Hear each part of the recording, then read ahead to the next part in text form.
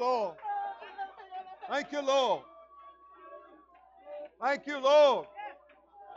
Come on and worship Him. Come on, let's praise Him.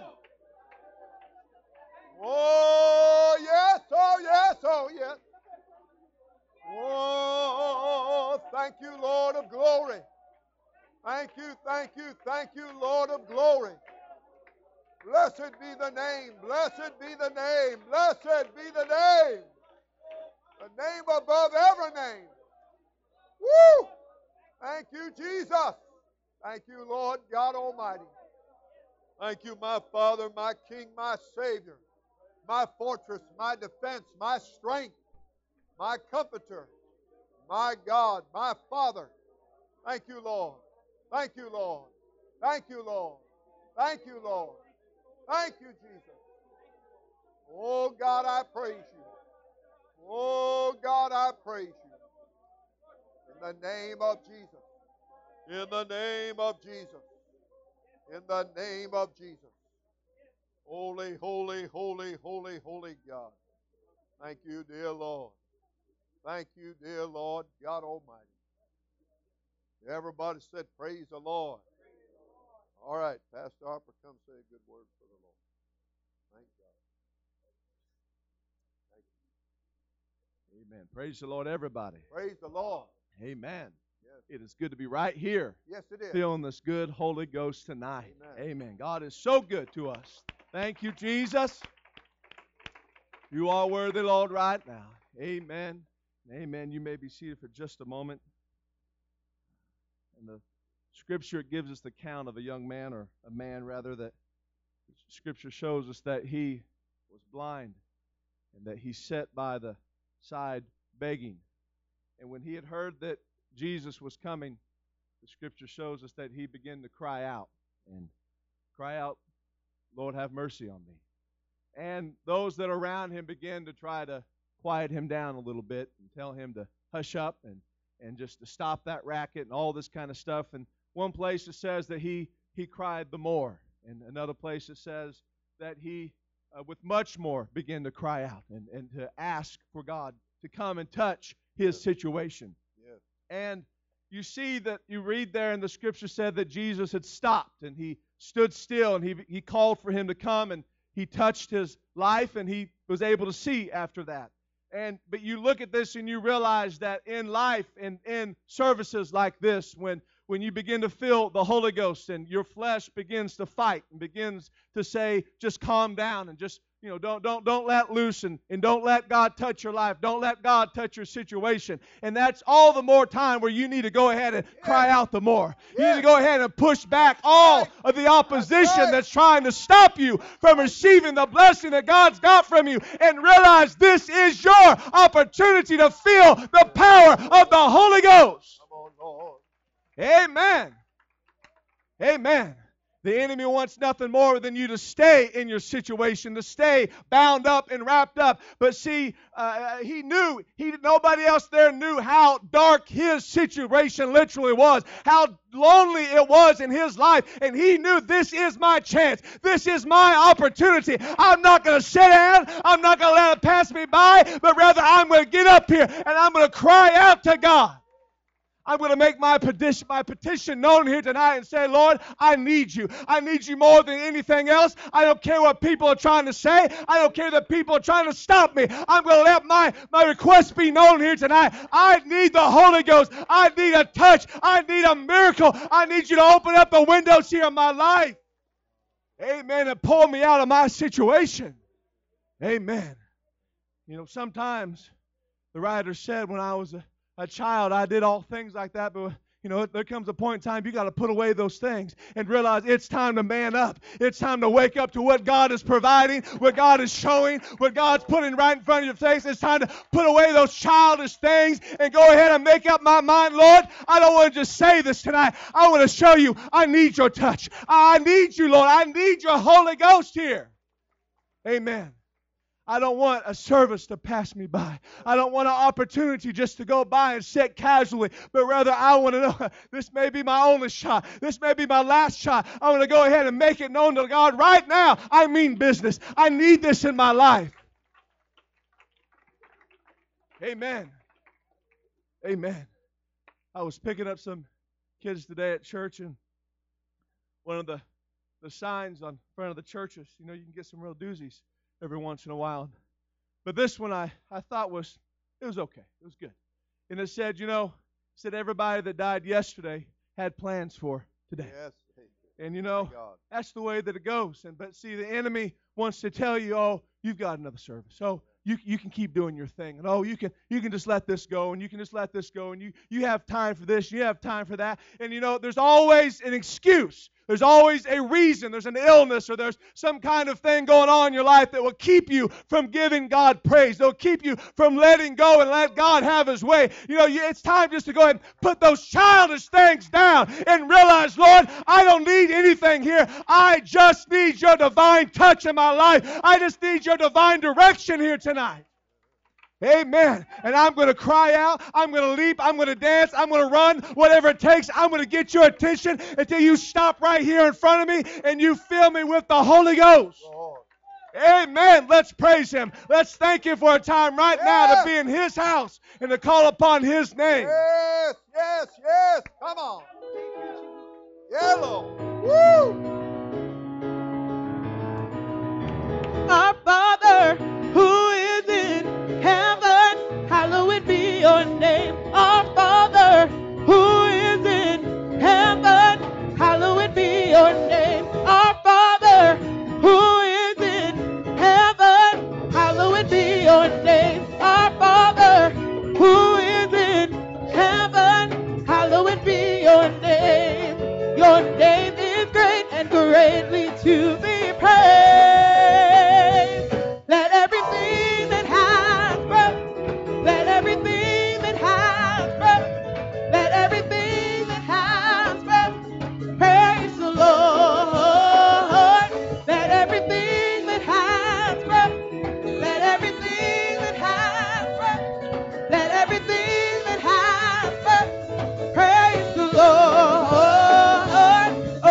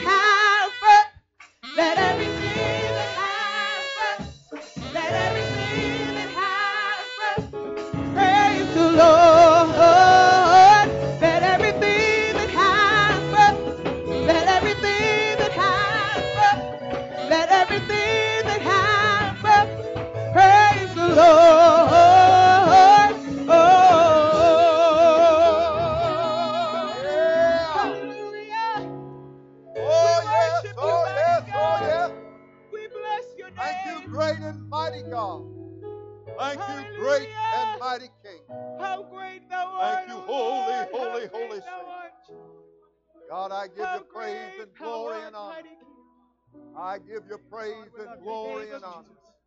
Thank you for what we're feeling here tonight, God. Thank you. Manifestation of your Spirit today, God. Praise the Lord. Praise the Lord. Glad I came to church. Amen. Feels good to be in church. Always Amen. feels good to be in church. That's right. To worship our God.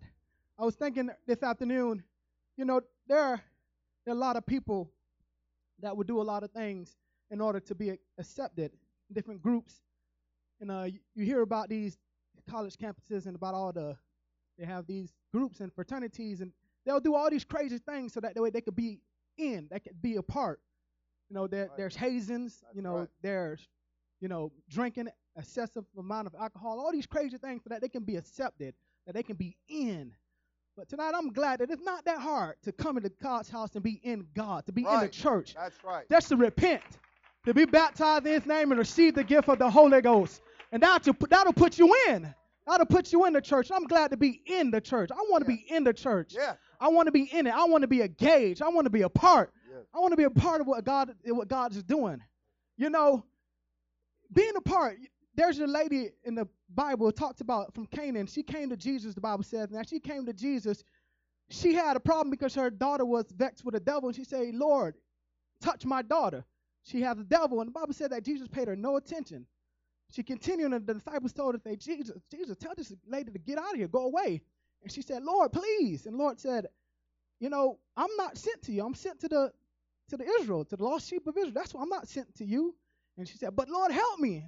And Jesus told her, said, you know, it's not meet for me to give the children's bread to the dog. I can't give what belongs to the children to the dog, calling her a dog. But the Bible said, that lady said, you know, it's true. She said, but still the dogs deserve the crumbs that fall from the table. You know what? There was a wanting to be in, wanting what God wants to do, a longing that I want to be in. You know, no matter if He's pushing, no matter if my toes are getting stepped on, just saying I want to be in. You know what? I don't care. You know, just like the lady in Bible talked about Ruth, Naomi, and Oprah in the Bible, and in the New Old Testament talked about how that when she and her husband and her sons died, and she had no other children for these young ladies, she told them, said, go ahead and go back. And they're like, no, we're not going back. We're going to be with you. She's like, no, go back. I don't have no more sons. Go back.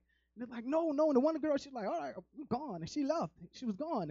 But the other one said, no, I'm staying with you. Talking about being in, wanting to be in, wanting to be a part of what God was doing, wanting to be a part, wanting to be in the church. That's my desire tonight, to be in with what God is doing. To be in. And she said, and one thing I love, she said, where you go, I'm going. She said, where you die, that's where I'm going to die. You know, not just for now, but for eternity. I'm talking about sticking with it, being in forever. I'm so glad to be a part of the church. I'm so glad. And God has great things in store for His church. The Bible says that eyes have not seen, ears have not heard, nor have they entered into the heart of man the things that God has prepared for those that love Him. I want to be in with the church. I want to be in. I want to be included. I don't want to be out. I don't want to be out of the city. The Bible talks about those that are out of the city. The Bible said all those people, they're dogs, sorcerers, homemongers, liars. That's who out of the city. I want to be in the city. I want to be in the church. I want to be in that ark. In that ark, because when the flood comes, everyone will die, but I want to be in the church where there's salvation and safety. I mean, I'm glad to be in the church tonight. Not just around it, but in it. In it. That's my desire, to stick with it, to be a part. Even when I'm being pushed away, when I feel my feelings are getting hurt, I want to be in. I want to make that effort. And so I'm going to be here. This is where I'm going to be. I'm not going nowhere else. I'm going to be in a church. I want to make my mind up to stay with God and His program in His church. Praise God. Let's continue to worship, to be in the church, to stay there. Come on, let's continue to worship God tonight. Yes. Whoa.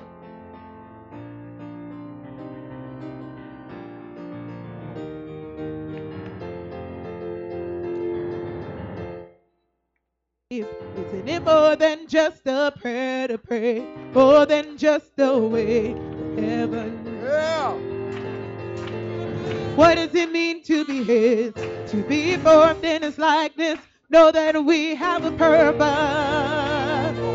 to be salt and light in the world, to be salt and light in the world, to be salt and light in the world, to be salt and light in the world. Let the redeemed of the Lord say so. Let the redeemed of the Lord say so. Let the redeemed say so. Let the redeemed of the Lord, let the redeemed of the Lord say so. Let the redeemed of the Lord say so, say so. Oh, that the church would arise. Oh, that the church would arise. Oh, that we would see with Jesus' eyes. We could show the world heaven. Show what it means to be His, to be formed in His likeness. Show them they have a purpose. To be salt and light in the world, to be salt and light in the world. To be salt and light in the world, to be salt and light in the world. Let the redeemed of the Lord say so. Let the redeemed of the Lord say so. Let the redeemed of the Lord say so, say so. Let the redeemed of the Lord, redeemed of the Lord say so. Let the redeemed of the Lord say so. Let the redeemed of the Lord say so, say so. Sing, I am redeemed, I am redeemed, I am redeemed, I am redeemed, I am redeemed, I am redeemed, I am redeemed. Sing, I am redeemed, I am redeemed, I am redeemed, I am redeemed, I am redeemed, I am redeemed. To be salt and light, to be salt and light in the world, to be salt and light in the world, to be salt and light in the world, to be salt and light in the world, to be salt and light in the world, in the world, in the world, in the world, in the world. Let the redeemed of the Lord rise up. Let the redeemed of the Lord rise up.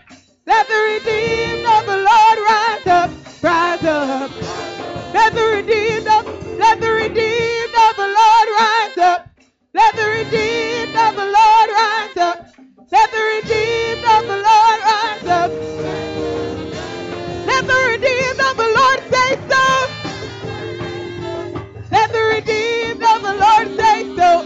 Let the redeemed of the Lord say so. Say so, say so. Hallelujah. Come on, let's love Him. Thank you, holy God. Thank you, great and mighty and holy King. God, you are mighty. And I give you praise, I give you praise, I give you praise. In the name of Jesus, I give you praise. Everybody said hallelujah. Give God a big hand. Amen. Thank God. Well, I am truly glad to be in church tonight. And, I think I'm going to give everybody standing a rest tonight, so I'm going to let everybody go down. And Miriam, if you'll move over so Brother and Sister Williams can sit there, that'd be great. And keep Sister Williams standing so much, I'm going to let her sit down. Isn't that nice of me? Hebrews tonight, book of Hebrews. I'm very glad for everyone to be here and to be in God's house. He's a great God, a wonderful God, holy God.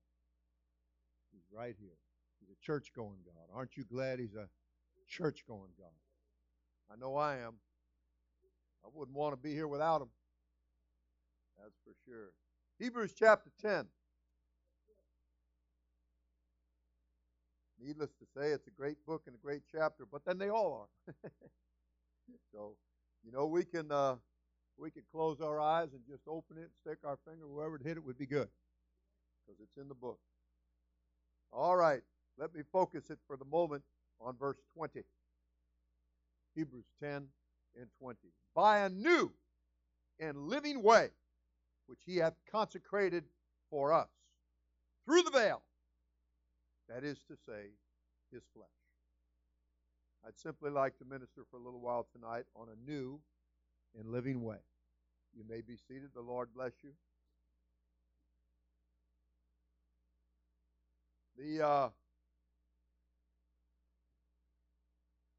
The essence of this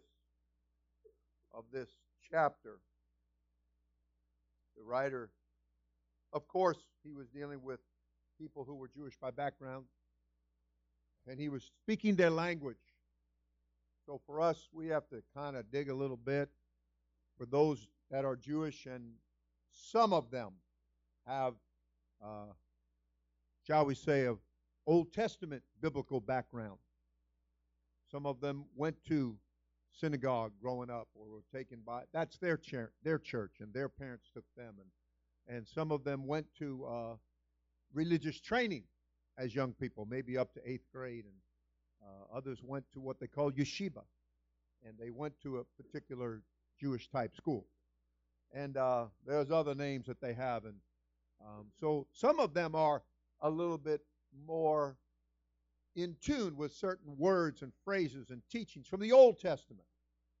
Well, of course, in the time of the Apostle Paul and others that were commentary to him, what's the word I want? They were at the same time as him, contemporary to him.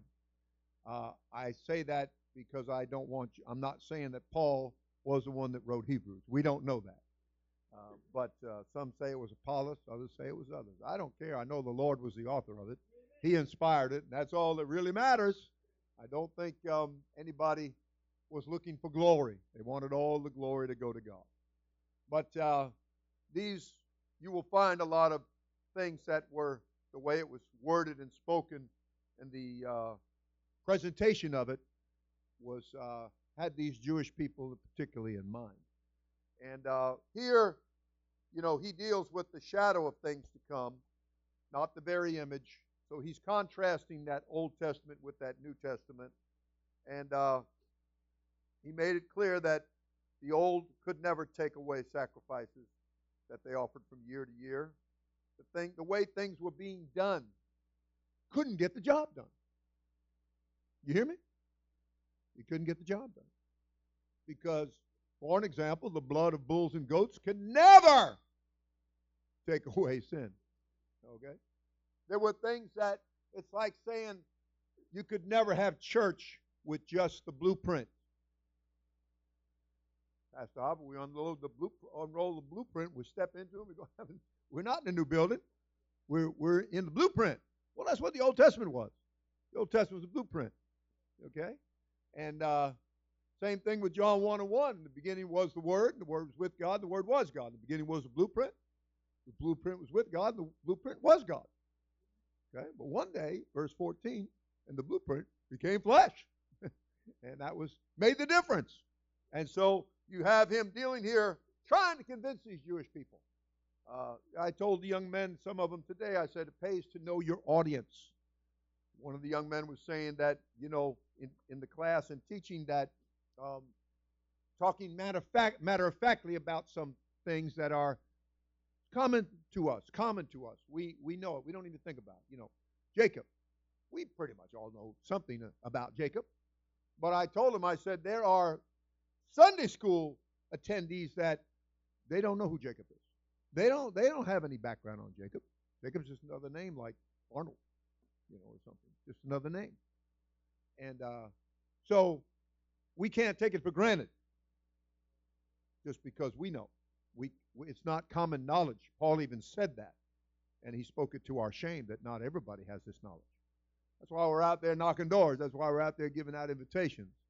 That's why we're explaining what apostolic means, And I've told it many times that I often will make it clear to people when I ask them to turn to a certain place in the Bible to read, that I give them time and I'll help them to know where it's at in the Bible. And because when I first came, if you'd have told me to turn to the second book of Hezekiah, I would have been looking for it.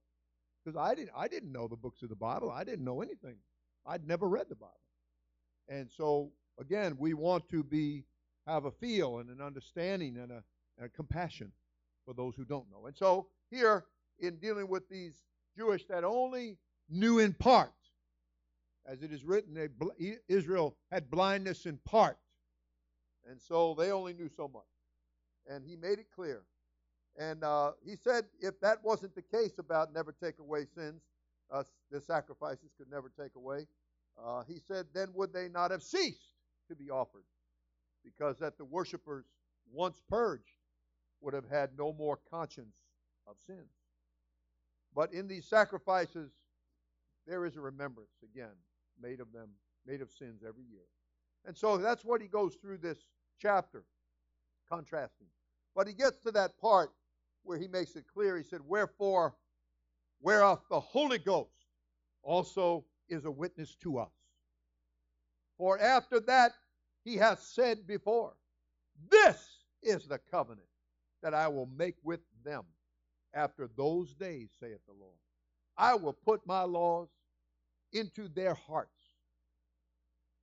and in their minds will I write them, and their sins and iniquities will I remember no more. Aren't you glad about that?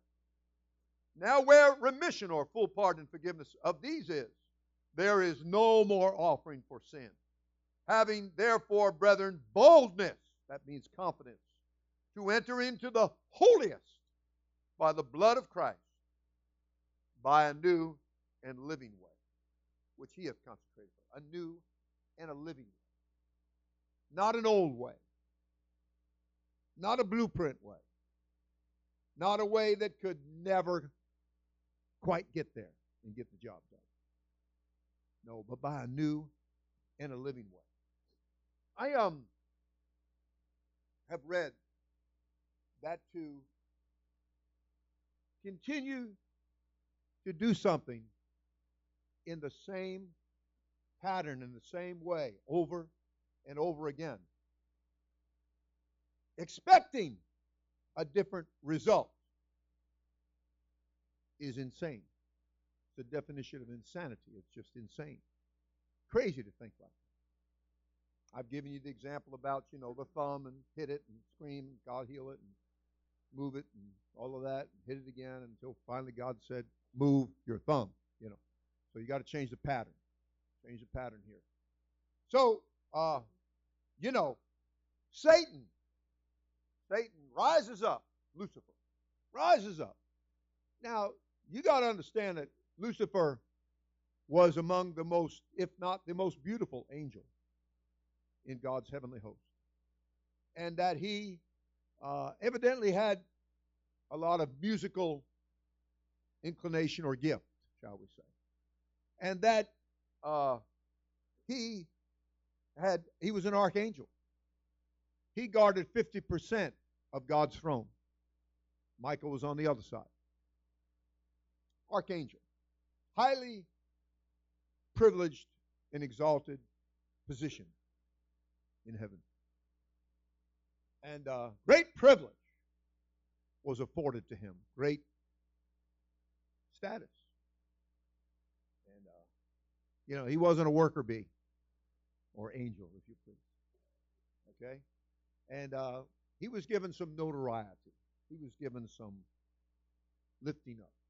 He was trusted with that lifting up, that he wouldn't step out of line. And unfortunately, though, he did, didn't he? And he started thinking maybe, he was bigger and badder than God, and that he knew more than God. He had better ideas than God. If he could just get the angels to look to him, get everybody else to look to him. And after all, he'd look in the mirror every day, and tell himself he was one more suave, smooth, cool-looking angel. He has some really fine set of wings there. And I don't know, maybe they were 32s. I don't know. And with that singing he could do, maybe he had a built-in amplifier. Not sure. But nonetheless, he rose up against God. Now, from our standpoint, you and I sitting here with him, man, that dude's crazy. Okay? Okay. I think pretty much everybody's 100% on that, right? Okay. Okay. So, Satan, it didn't work. It didn't work. Whatever he told a third of the heavenly host, I got a feeling he told all the angels. But he only got a third of them to follow him. And so when he was cast out of heaven because it didn't work, and they all went right with him. You want him? You going with him. And As Jesus testified in the days of his flesh, he said, I beheld. That means I saw Satan fall from heaven as lightning to this earth. Well, I saw that. And I'm a witness of that. Well, Satan got here, and I want to just let you know, he has not changed his pattern. He told them up there, this is going to work. This is my plan. Listen to me. And he began to give them things that they begin to get, yeah. And I'm quite sure he was slandering Michael, the other half of the guardianship of the throne. And probably didn't have too many good things to say about Gabriel either. And I'm sure he wanted Gabriel to go with him. Because after all, Gabriel played that horn, right? Yeah, let's get old Gabriel in here. And, but from what the Scripture teaches, he didn't get Gabriel. He didn't get Michael. There was some he didn't get. And matter of fact, there's 2/3 said, we ain't going with you, pal. And I promise you, in that split second that Lucifer and that third went out of heaven, it was 2/3 of them angels taking their wings and, whew, I'm glad I didn't listen to that dude. Boy, am I glad I didn't follow him. Boy, am I glad I stepped back. Yeah. That's when it was okay to back up a little bit. You know that? That was a lawful time to back up a little bit. And we used to have a guy down at the radio station, and he sometimes he would come in and preach live, and he'd finish up his little whatever he was doing and say, I'm backing up now, I'm backing up, I'm backing up, I'm backing up. Well, it reminded me of the guy that spoke to a large congregation of insurance people, and he was chosen from the thousands to make the speech that night. And they built a platform, a portable platform, and he stood he'd practiced and he'd rehearsed, and he just, was ready, he thought. And he stepped up to the podium, took a big breath to start, and went blank. And that happens sometimes. And so he did what they teach you, and he stepped back to compose himself and to, get a fresh focus and step back up, and same thing, blank again. This time he stepped back 2 steps. And, well, he went through this about 4 or 5 times until finally he stepped back so far he fell off the back of the platform. And so it's okay to step back sometimes from a situation and get a good, fresh perspective, but don't back up too far. Don't back up too far. Don't backslide or backfall. Okay? Okay. So, the 2/3 of the heavenly host were very glad that they stepped back and took a good look at Lucifer and began to get a fresh focus on just what he was saying and what his plan was. He's going to actually get in God's face. He's going to say that God's wrong.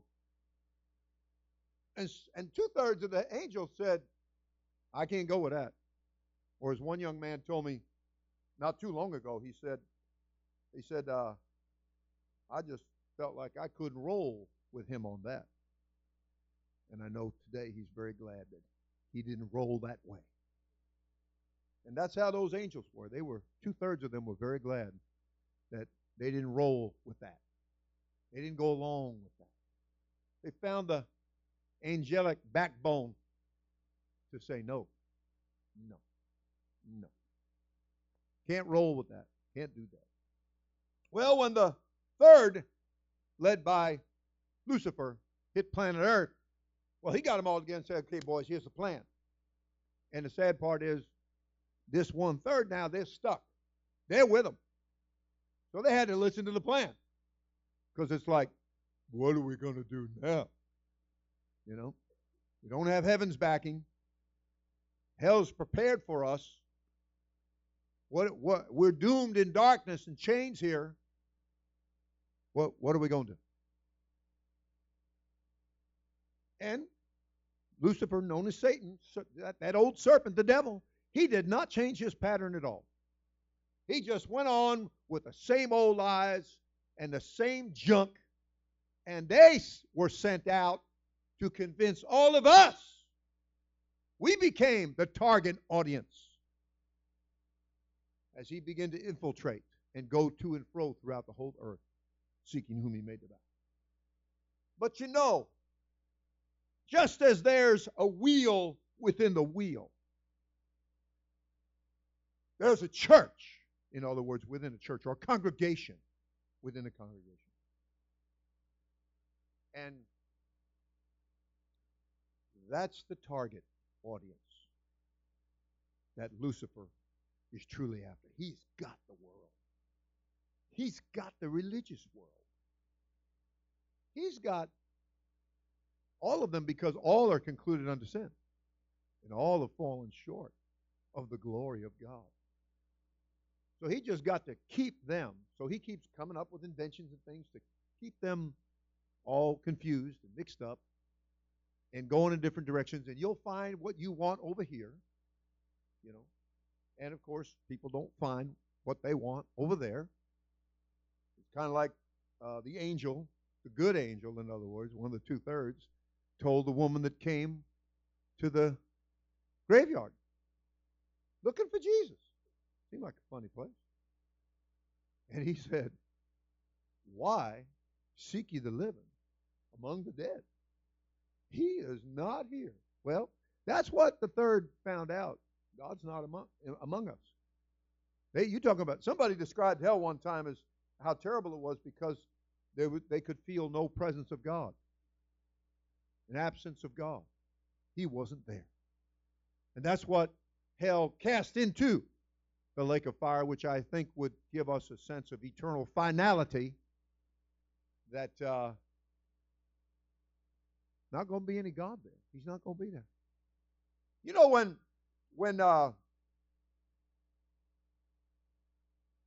that rich fella, all full of himself, when he came by doing his thing, buying his clothes, you know, faring sumptuously every day, got a little money in the pocket. Now, you'd be surprised what a little, watch out, what a little promotion, what a little bit of money in your pocket can do to you. I've said it for years. I'm praying for God to bless you. And I hope God gives every one of you a limousine. More room to take people to church. But not if you're going to get in your limo and drive off. Not if you're going to forget what it's all about. So, he got his chauffeur taking him all around town, and he's faring sumptuously, and he's got a little money in his pocket, a little something in the bank, got some benefits. He's kind of full of himself. And every once in a while, he'd see one of us, and he'd look down on him.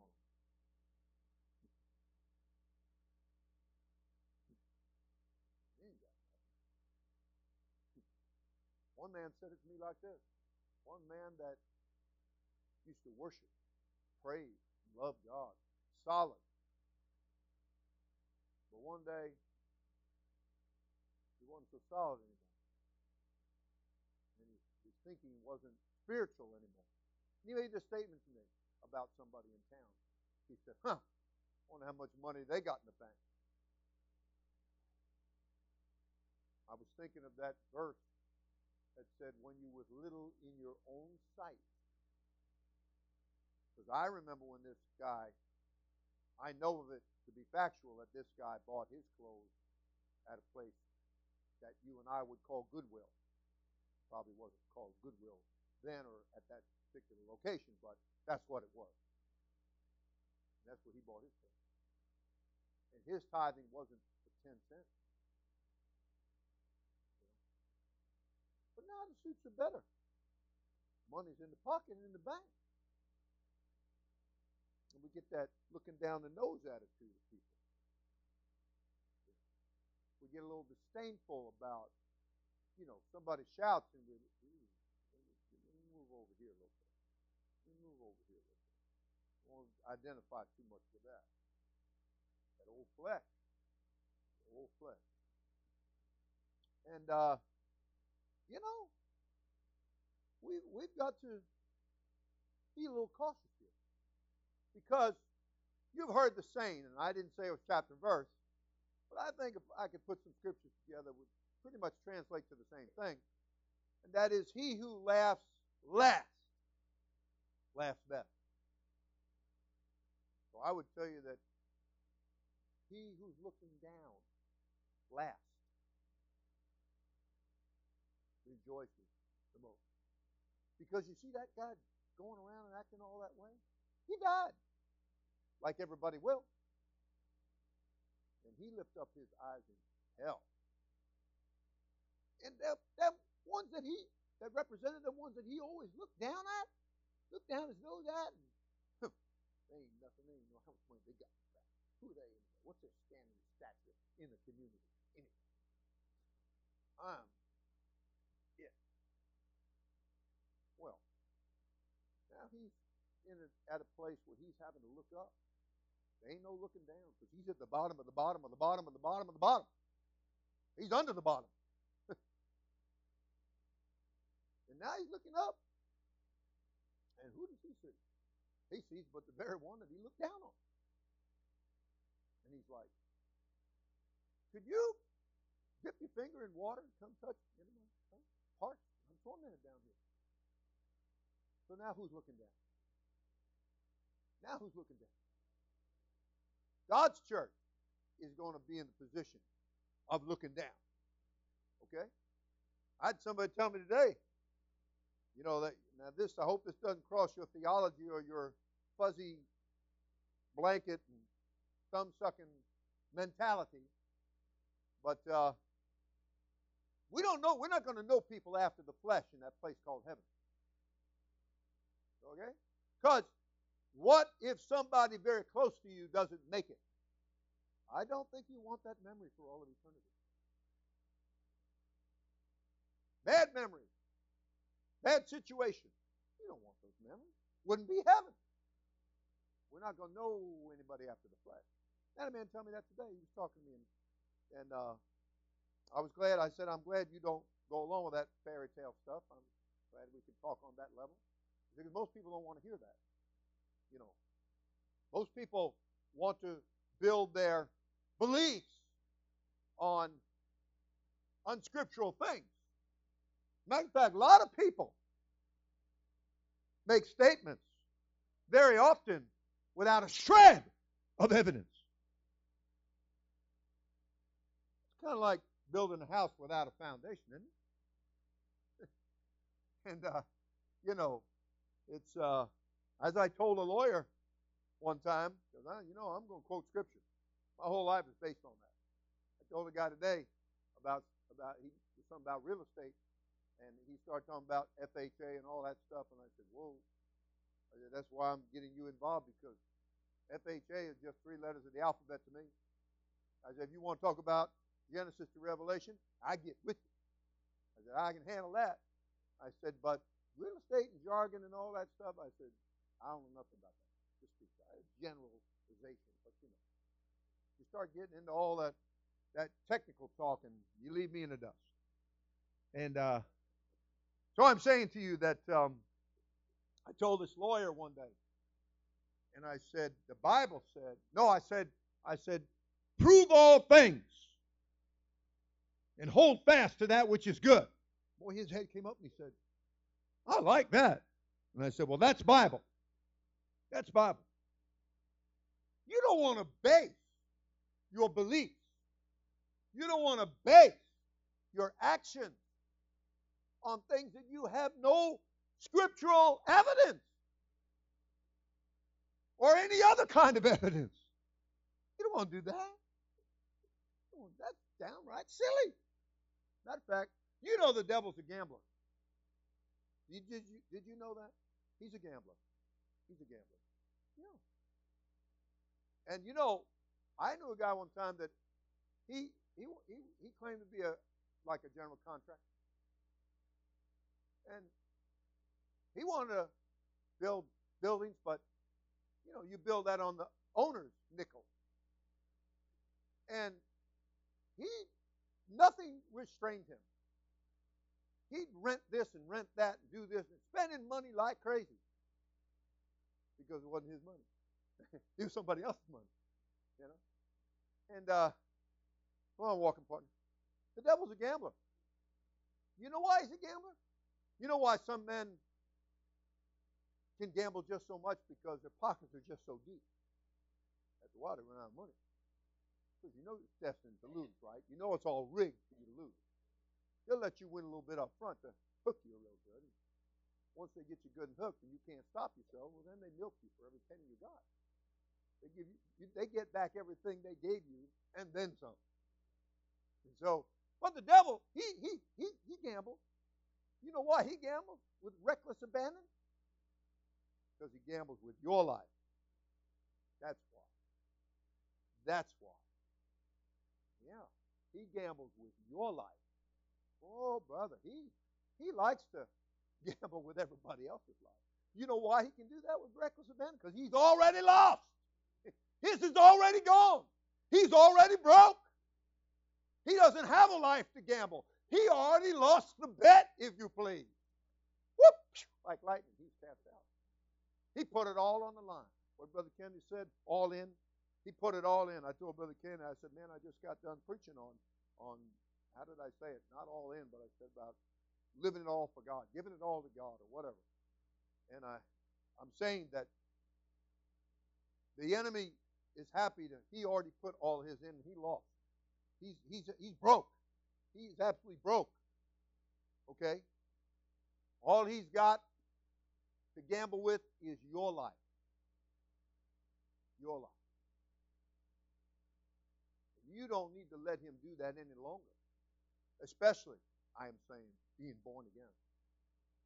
And you don't need to step out. If I have in the wee hours of the morning, I have fallen right off of this platform. I get to praying and I don't know where I'm at, and I just, boom, I went one morning, what did I say, tail over tea kettle or however that goes, head over tea kettle, however that goes, I did it. And I hit the ground, I just rolled, got back up, kept praying. But I stepped out and there wasn't nothing there, is my point. Betting your life, your eternal life, on something that you haven't proved it. You don't have facts. All right? Somebody told me today, said, today or yesterday, whatever it was, recently, said that so-and-so said you kicked them out of the church. I know, it was Bernard told me. That's correct. He said, so-and-so, I saw them and they told me that you kicked them out of the church. I said, well, that's not true. I said, they kicked themselves out. See, I told them, you can come here if you don't get involved with going anywhere else. I said, but the day you go somewhere else, that's the day you stay. You don't come back here. I said, we don't play that game. Back and forth, back and forth, back and forth. We don't do that. So I'm telling you up front, there's a seat for you here if you want to be here. And if you want to be here, you won't be visiting over there. Getting involved with all kinds of talk. They said, we're not gonna do that. Because see, I'm not gambling with y'all's life. I'm trying to save y'all's life. And I don't want you to be exposed to things that will damn your soul to hell. Okay? I don't want that. So, I had to give Bernard that little tidbit of inside information because, when the high priest went into the holiest of holies to offer first for himself and then for everybody else, he knew everybody else's dirty laundry. He had to. There's not too many young people that have even grown up to maybe 30-something years old. I guess Marvin's the old man of the crew, right? So 32, whatever. But what I've taken their dirty laundry to the cleaner and got it clean, paid for it out of the wad, and picked it up for him. Gave it back to him. And you know, that's what the high priest did. The high priest, he took everybody's dirty laundry into the holiest of holies. And his job was to go in there and offer. And it was such a serious responsibility that they actually tied a rope, history teachers, around the high priest. Because, you know, on the bottom of his vestments, there was bells. Maybe that's where that phrase comes. I'll be there with bells on. You know, maybe that's where that came from. I don't know. But he had bells. He had a bell and a piece of fruit called a pomegranate. And then he would have had that a little longer, but Patrick ate all the pomegranates. That's a joke. Okay. Probably better if it had been mangoes, but anyway. There was a pomegranate, there was a bell. A pomegranate and a bell. And it went around. Well, the point was that he's in there ministering. Maybe that's where the song came from, Jingle Bells. I don't know. But he's in there and you could hear the bells jingling. And they knew that everything was cool. Because he's the only one who was allowed to go in there. Okay. The Levites, the trainees, they could go in the holy place, but they couldn't go in the holiest of all. There was a big curtain. That's the thing that got cut in half when Jesus died on the cross. Signaling that we're not doing things the old way. See, we're not doing things without facts. We're not doing things based on building our hopes and dreams on air castles here, something without a foundation. We're not operating on assumption and supposition. We're proving all things. Oh, did I give you the rest of that verse? And hold fast to that which is good. Yeah. You let the devil claim his junk. You let him keep the junk. Okay? You let him keep it. Because we got a new and living one. We got a new and living one. You know, the Bible said that history would like you to believe that this is history, when the Roman Catholic Church had a man that was one of their priests nailed to the door of their church house, 101 complaints. And his complaints were based on fact. For an example, their religion charged people money to get rid of their sins. If you wanted to get rid of your sins, you had to pay money. It's called plenary indulgences. And this guy's reading on. His job was to rewrite the scriptures over and over so they wouldn't lose them. Because what they used for paper then would disintegrate. And you know, I've been told that the ink we have actually disintegrates. That's why you got to digitalize everything, I guess. And but anyway, that's what he put 101, and it was based on factual things.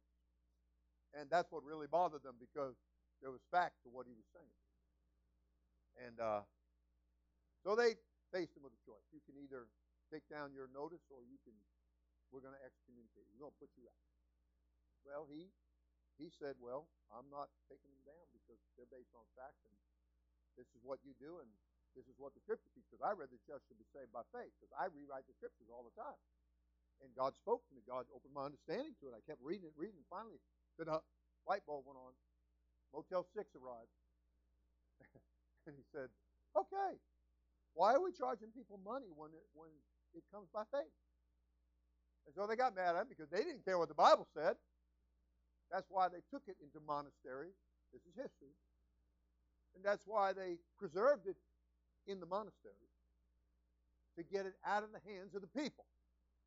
They didn't want the people. And then they called the people laity, which basically meant you're stupid and crazy and ignorant, and you can't understand it anyway. It takes us to do that. Dominus Nobiscum. Okay, so there you go. I didn't do the sign, but you know. Anyway, so there you go. But the point being that facts. God said that certain things, well, when this guy left, he Eventually, it formed a denomination, another group by another name. Matter of fact, it was an extension of his last name. And then, that's what we call, they wear collars, that he turned the collar a little bit different. Well, somebody else came along and turned the collar a little bit more, and you got another denomination came out of him. And then somebody came along and turned the collar a little bit more, and we got another denomination. And the denominations keep coming right to this split second. Okay? Well, they have termed, historians, that's the Reformation. That's what they call it, capital R, the Reformation. But I want you to understand something. In God's mind, that's not the Reformation. Number one, God's church did not need any Reformation. Or it did until God did it, and once he did it, it didn't need it anymore.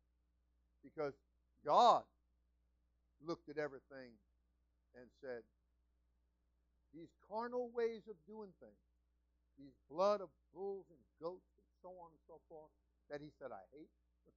God got sick of the smell of it. And he said, they were imposed upon everybody. Stay with me for just a few minutes. I'm going to finish. Imposed upon everybody until the times of Reformation. And that's what we just read in Hebrews 10 and 20. Because God brought a new and a living one. We're not going to do it the way we used to. I'm going to give you a new covenant. I'm going to give you something new. Something that's not dead, but something that's living.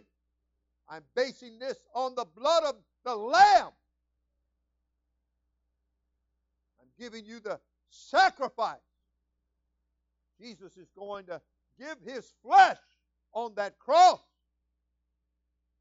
and provide you how you can come into my presence by a new and living one.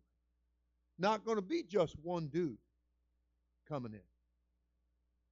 But now you're going to be able to access me, my presence, by a new and living. Jesus giving his life on the cross is going to give you this in your heart and in your mind.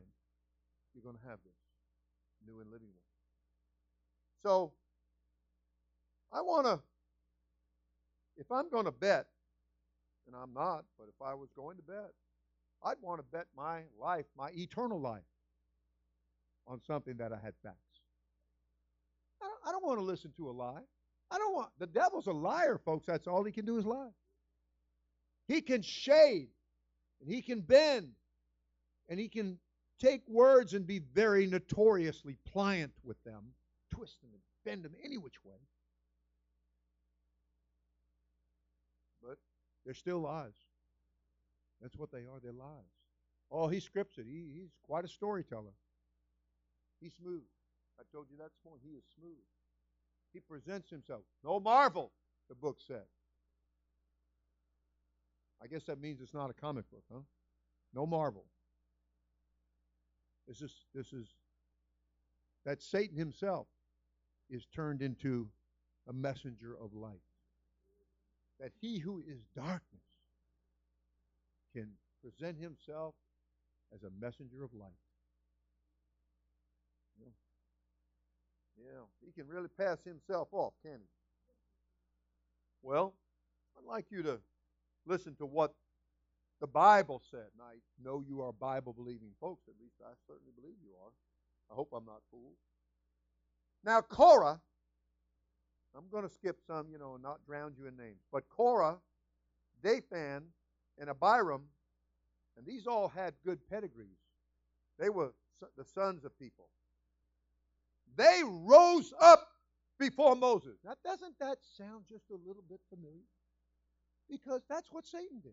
He rose up before God. Now he's come to planet Earth, and God has got things going. He's got him out of Egypt. After 430 years, he sends Moses down there. Now, I'm not going to belabor you, but he did all the things that he did. And we're headed somewhere. Thank God for direction. But you've got to have faith in it. Because, the just are saved by faith. They're delivered out of situations and dilemmas by faith, by belief in what God is saying and doing. And I guarantee you, almost everybody here, almost, maybe everybody, and I say this humbly, I really do, but factually, the law came by Moses. Everybody said amen. Grace and truth came by Jesus Christ. Everybody said amen. Now you put what came by this church and senior pastor and senior spelled in your life. Huh? Is there anything you could put there? I think so. One time I was threatened that that things were being done for my enrichment. And I said, yeah? I said, okay, I'll tell you what. I said, when it comes time to go to court, I said, we will parade people by to testify what all this church has done for them. Who's being enriched? Who's being blessed? Who's been healed? Who's been encouraged? Who's had a car bought for them? Who's had their clothes cleaned? Who's had money put in their pocket? Who's been given housing or provided for or arranged for? Everybody thinks I own houses. Church family, I don't own houses. God uses me to, I don't want to say broker, but transitionalize things. Because somebody in town knows us and says, if you want this house, I'll play bank for you, senior pastor. And then I'll get a hold of somebody that needs a house. Maybe get 6 people out of an apartment, and put them in a situation that they can do, and God blesses them to do it.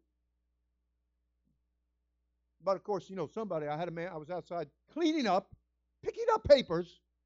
I told Brian and some of the boys the other day, I think it was Sunday morning, I was out there picking up papers, and they landed, and they got out of the cars, and they came over and said, don't do that, we'll do that.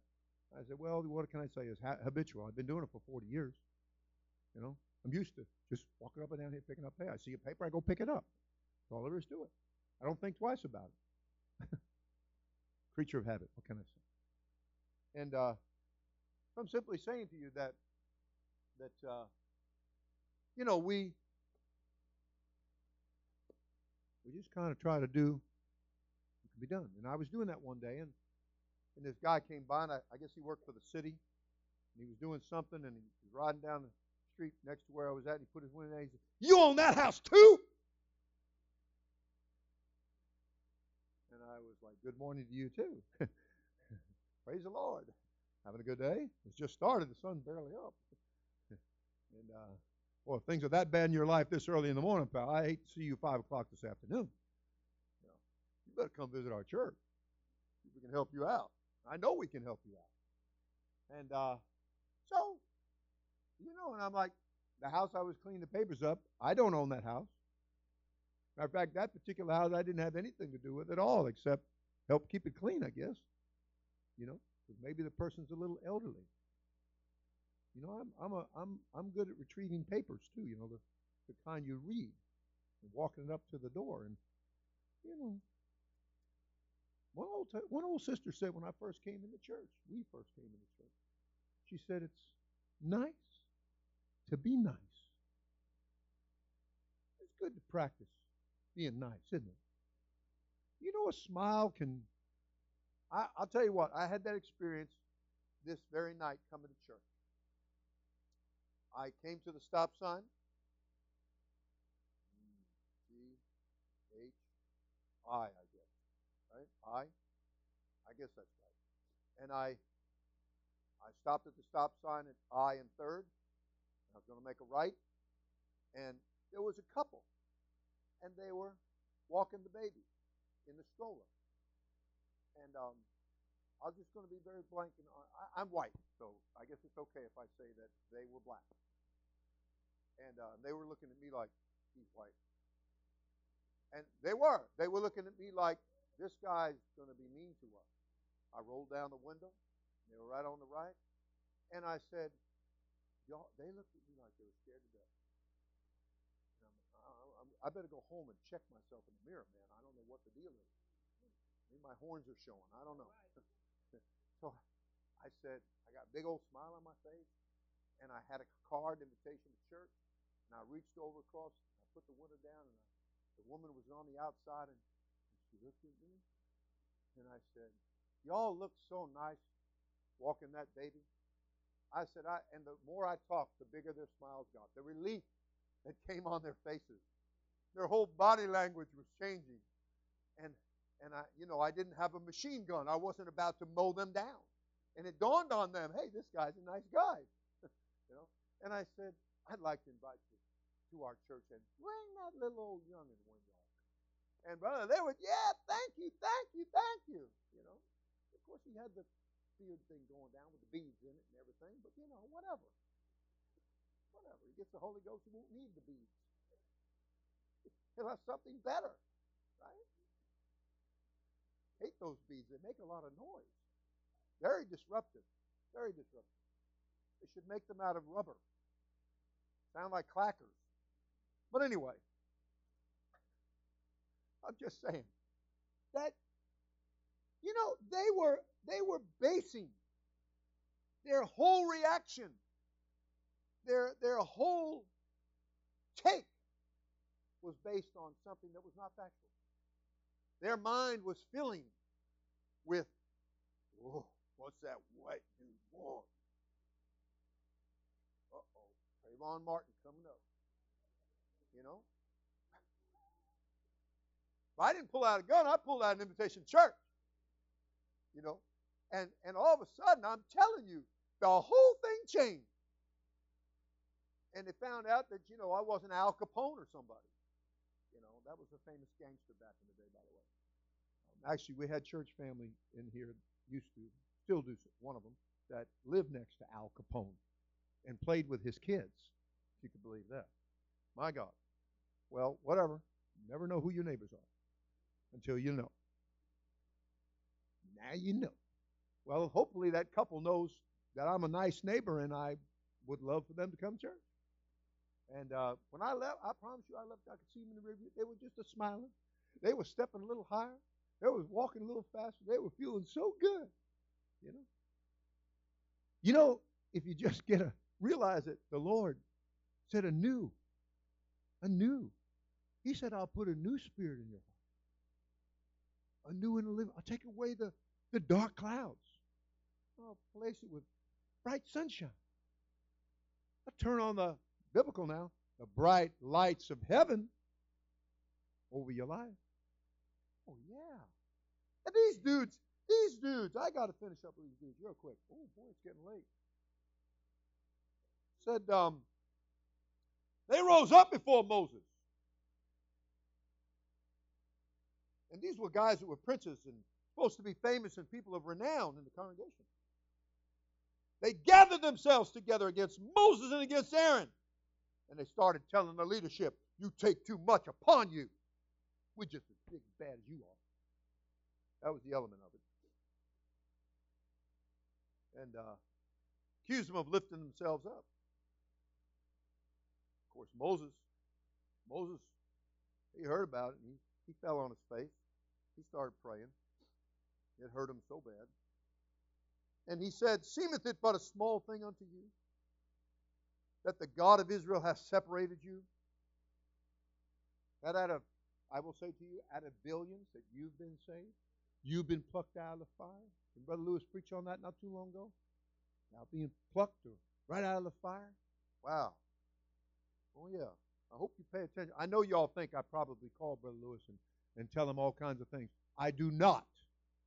And I have never, ever done that with any preacher. Never, ever. Hope we got that settled. I want to hear what the Holy Ghost has to say. For which cause? Matter of fact, there's things my wife will find out. She won't tell me because she knows I have to preach that night. That's right. Don't want anything to taint anything. I want to hear from God. For which cause both thou and thy congregation are gathered together against the Lord. And he said, and what is Aaron? What is Aaron that you murmur against him? I don't know how Aaron felt about that statement, but, you know. Who's Aaron? He's just a little Jewish schlep. What are you bothering him for? You know? And he can say that because it was Moses' brother. It was his kid brother. And so anyway, you know, Moses called them out. Moses said, let's have a face-to-face, a mano-a-mano. But they wouldn't do it. You know, the devil he does not like to be called out. He doesn't like you to put your finger on him. He wants to operate in the darkness, in the shadows. He's subtle. He's crafty. Oh, yeah. He don't want to be shown clear out. He don't want that. No, he doesn't. Remember, a devil was going to be dealt with one night and was said, he's hiding. Well, of course he's hiding. Number one, if you really see him for what he is, he's got feathers all right. He looks like a chicken. That's all he is, just a chicken. Put him in the coop. And believe me, he's going to it. But Moses was very wrought, you know, and Moses told God, respect not their offering. He said, I've not taken one thing from them, and I've never hurt one of them. And you know, the Lord spoke back after these guys gathered together and they came against the leadership. The Lord spoke to Moses. Brother Andre, would you come up here? The Lord spoke to Moses. And he said, separate yourselves from among this congregation. He said that I may consume them. Your words are, I got this. Moses started praying. And God said, I got this. And Moses is back here like, and God said, I got this. And Moses went this way, and God said, I got this. Moses tried to go this way, and God said, I got this. Thank you for your cooperation. Thank you. Hey, you should have got that, girl. You got that good. Send that to Hollywood. So anyway, so I'm saying to you, that's what happened. Moses was crying. Moses was on his face. Moses was pleading. Moses was saying, this ain't right. You know, look like sometimes you get out of one thing and God takes care of it, only to run into, it's like getting out of a hurricane, only to turn around and run into another one. And then you're back in the same position, and God takes care of that hurricane, and you come out of that, whoop, we got another one. And after a while, you're like my wife. I don't understand.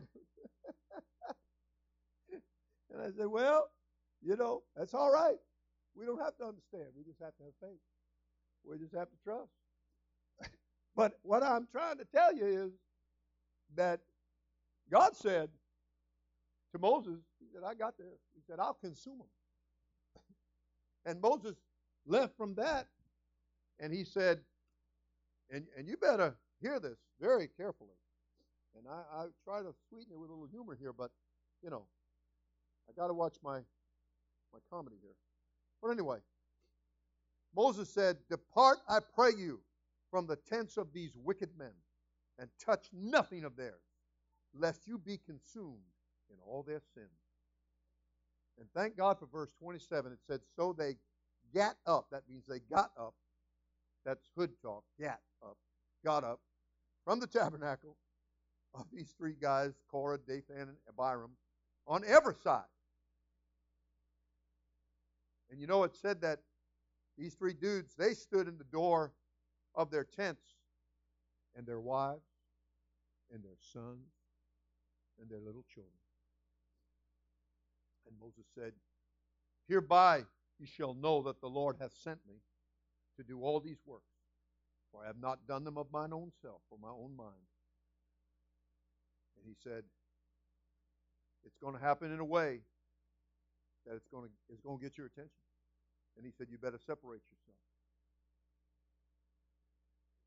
What were the last thoughts of the 1/3 of the heavenly host? When, and I mean the last picoseconds, that's like 1/trillionth of a second, if you can even fathom that. But I think that exceeds the blink of an eye. I understood that was 1/40th of a second, so pico is way quicker. And well, what was the last thought of the 1/3 of the heavenly host when wham, they were thrust out of heaven? What was the last thoughts of the wives and their little children when the earth opened up and swallowed them up alive? What was the last thoughts of those that, I don't need that stepped back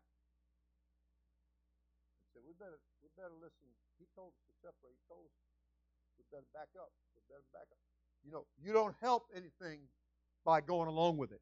You don't help anything by giving ear to it. If you're going to save Korah and Dothan and Abiram, then you got to stand up. You got to step back. You got to refocus. You got to pray. And then maybe you can save them. Maybe you can straighten them out. Because I'm going to tell you something about people that are in the process of backsliding. They always want to take somebody else because they feel like there's strength in numbers. Let's stand. Let's stand. God said, let's get rid of this old way and this old junk. How about we change the pattern here? Well, predicting, that's what Satan did, predicting there and here. Well, it didn't work there, so he's down here, so he's still bringing the same junk, and somebody should have said, one of the angels, one of the deposed angels, one of the fallen angels, should have said, so you're saying we're going to be successful? Yeah! What have you changed? Not a thing! Well, it's kind of proven that your ideas don't work. Well, I'm very confident at this time it's going to work. Well, you know what one guy said? He was asked about a certain situation to the east of us. And they said, what's the difference? And he said, well, it's the same, but different.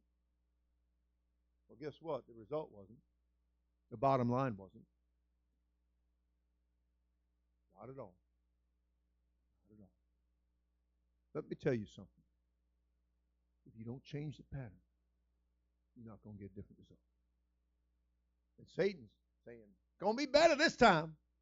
What's going to happen this time? Really?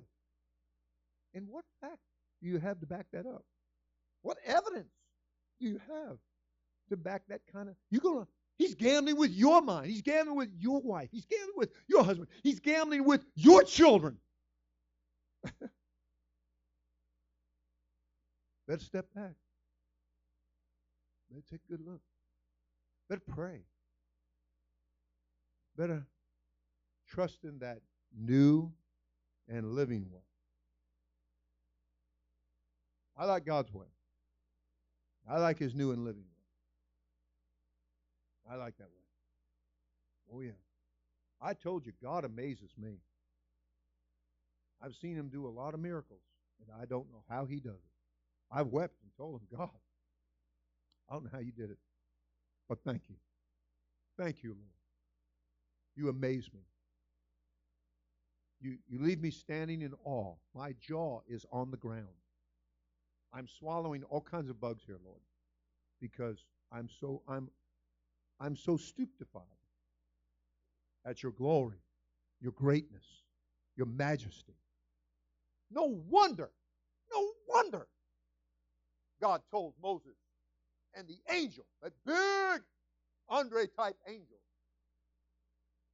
told Joshua. He didn't say you might want to. He didn't say, got a little suggestion for you. this would be wise. Good idea. He didn't say none of it. He said, get your shoes off your feet. You're on holy ground. Be careful about how you trample things, because those things are holy. They belong to God. Is it not written in Hebrews about those that withstood the leadership without the mouth of 2 or 3 witnesses? They were absolutely judged. And there's a certain fearful looking, a fiery judgment which shall overtake the adversaries. Constantly, every time anything goes wrong, man, you're looking over your shoulder. Oh boy, we're going to get it. We're going to get it. That's no way to live. That's not the peace of God. That's not what God gives us. He gives us peace. He gives you confidence when He gives you the Holy Ghost, when He washes you in His blood, when He makes you a part of His wheel within the middle of the wheel. And you keep making the cut, you know, and you're still on the team. I used to tell young ladies sitting about where Grandma sitting, or maybe one row up with the young ladies, and actually she's related to Brother Colbert. And year after year, because she was young, and year after year, and she went through the being 12 and 13 and 14, and every time, every year, I'd ask her, because I didn't have Sister Stephanie to teach her class then. And I said, so, how old are you now? I'd say it in front of everybody. And she'd say, 13. And I'd say, still here in the church. Hadn't had a baby yet. Good going. Good job. And then it would be 14. And then it would be 15. But you know, somewhere around 16, she took that attitude. Rose up against leadership. Went against the warning. Fell in with those that were stealing things. And wound up where people who steal things wind up. Got the mug shot. Put in jail. And all the things that accompanied that. Let's go with that new and living way. You'd be surprised how many young people used to come here and be in Sunday school, be a part. Now they're in jail. Now they have mugshots. It's not a happy thing for the leadership. You know, we want you to help you to come in the new and living way. We want everything in your life to be a blessing. We want you to be happy and satisfied, not murmuring and complaining. You know? I preached here at Fort Myers not too long ago on if your only hope in this life, only hope you had was in this life, you would be of all men most miserable, the writer said. And I preached it, I'm of all men most happy, most blessed. Like I said, the law came by Moses. Grace and truth came by Jesus Christ. Mercedes. Pete came by senior pastor. Flew right out there with him, gave him away. Think about that. The day before our 44th anniversary, I believe it was, or 43rd, whatever it was. Oh, yeah. A lot of good things come through. A lot of good things are provided. Be thankful for the new and the living that He consecrated for us by giving His life on that cross. A lot for us to be thankful for. A lot for us to stand for what's right. We've got husbands and wives and little boys and little girls to fight for, to stand for, to live for God for. Everybody said hallelujah.